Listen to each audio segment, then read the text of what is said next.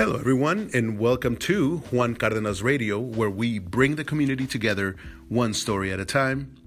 Today, we are going to be answering a real estate question. Yes, we still look at our realtyquestions.usa@gmail.com email for all your questions. Then there's a lot of questions, especially about lending and loans and what to do, what to look for. So we will definitely make it a point for you to answer these questions. So today, like I mentioned, we're going to be focusing on a lending question because that seems to be a prominent question. And a lot of you have not purchased a home since 2015. And for those of you who are first-time home buyers, you may not know the difference or you may not understand what your friends who did buy a house before that time are talking about when they're mentioning the forms, the good faith estimate, for example, or the HUD one. So whenever somebody who has bought a house before 2015 is using those forms or those names, that's kind of like they're speaking a completely different language to you because as of 2015, October 3rd, 2015, to be very exact, those forms are no longer in existence. Mainly because the Consumer Financial Protection Bureau created new disclosures that integrate all these different things, all these other forms into two forms. One you get at the beginning, which is called the loan estimate, and the other one that you get at the end before closing, which is called the closing disclosure. So those two documents are now very specific, and they actually provide all the information in a more clear and easier to read format so that there's no hitting or surprises for you as a consumer, which used to happen a lot of the times before when people were buying houses. Sometimes they didn't realize that the payments that they were making, they didn't understand why they were so much different than what was told to them by the lender. Now, at the very beginning, in large letters, you have very special points that you need to pay attention to. So, for example, the loan estimate, that is designed to make it easy for you to compare the real cost of competing mortgage offers. And when I would say competing mortgage offers, that means that you've gotten more than one opinion. A lot of the times, customers that are applying for a home, they only go to one place. I mean, most of the time, these are very smart people that go to different car dealerships and test drive different cars and make sure that they're getting the best deal. They may shop around online for like different outfits and maybe different shoes or maybe different appliances. Everything else, they do a lot of comparative shopping. But when it comes to one of the biggest purchases of their lives, they usually just go to one because it's such a big purchase that a lot of times you get intimidated. A lot of times you get, you just go with one, and usually it's the bank, let's say, that you bank with, and you don't realize that you could get more than one quote, and sometimes the bank, because you've been doing business with them a long time and you have all your accounts with them, maybe giving you a really good deal. And other times you may find a direct lender somewhere else that can get you a better deal than what your bank can do. So it's always important for you to compare. And how do you compare? Well, that's with that form that I just mentioned, which is the loan estimate that you're going to get. Within 3 days of you applying for a loan, you're supposed to get this loan estimate.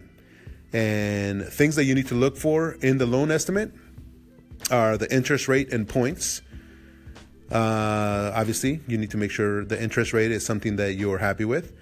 The loan costs. Another thing that people don't take into consideration is that you have to pay the lender a fee for the loan. The other thing, title and transfer charges. So there's obviously fees with transferring the title, prepaid interests, And the last thing, insurance. So the loan estimate will specify an estimate for homeowners insurance, but obviously this is something that you can also shop for. And most of the time, by speaking to your real estate professional, you will be able to have a good home warranty and home insurance service that they recommend. But again, you also want to make sure that you shop yourself for somebody that you feel will provide the best value for you. So again, the loan estimate is you get 3 days after you apply. The closing disclosure, which is the second document that I want to talk to you about today, is provided to the borrower at least 3 business days before he or she becomes contractually obligated to the loan. So usually you have a 30-day escrow period. Okay, so within 30 days you have that 21 days to get a loan approval. Usually after you give your mortgage provider all the documents that they need, you've read the loan estimate, they ran all the information, they'll send you the closing disclosure so that you can take a look at what you're going to be liable for. So the closing disclosure is designed to work with the loan estimate so borrowers can easily compare the two documents and ensure they're getting the terms promised to them at the very beginning. However, the closing disclosure also lists information about the loan terms, monthly payments, and the closing costs that are actual and final to the loan. Let me explain that a little bit. So you're going to have both forms. The one you get at the very beginning, 3 days into applying for the loan, and the one that you're going to get towards the end, usually 3 days before you are going to sign the loan. And you want to obviously take a look at both of them and make sure that the interest rate matches what you have.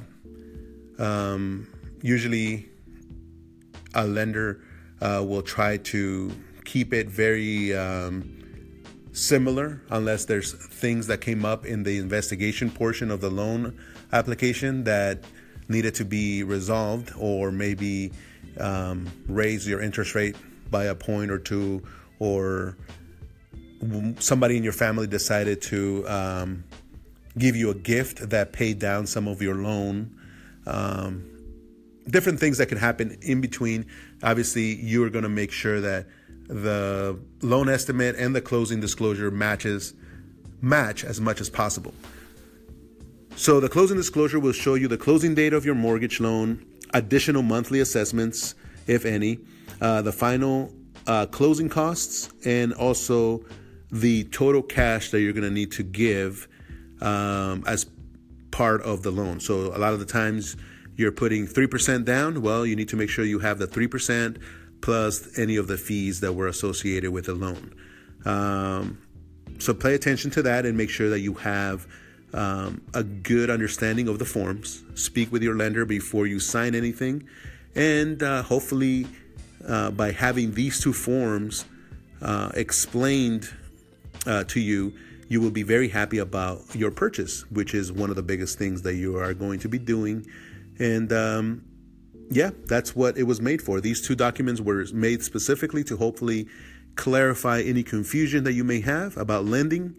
And hopefully you're using a very professional lender that is looking out for your best interest and gives you the best rates, the best loan that you can get, and at the same time communicates with you throughout the whole process to ensure that you are also happy about your new home. So hopefully all this explains what it is that we're trying to achieve here by explaining a little bit more about the loans and the forms. And if you have any other questions, please email us, realtyquestions.usa@gmail.com, or you can email me directly at Juan, Juan, at Juan Cardenas, JuanCardenas.realtor.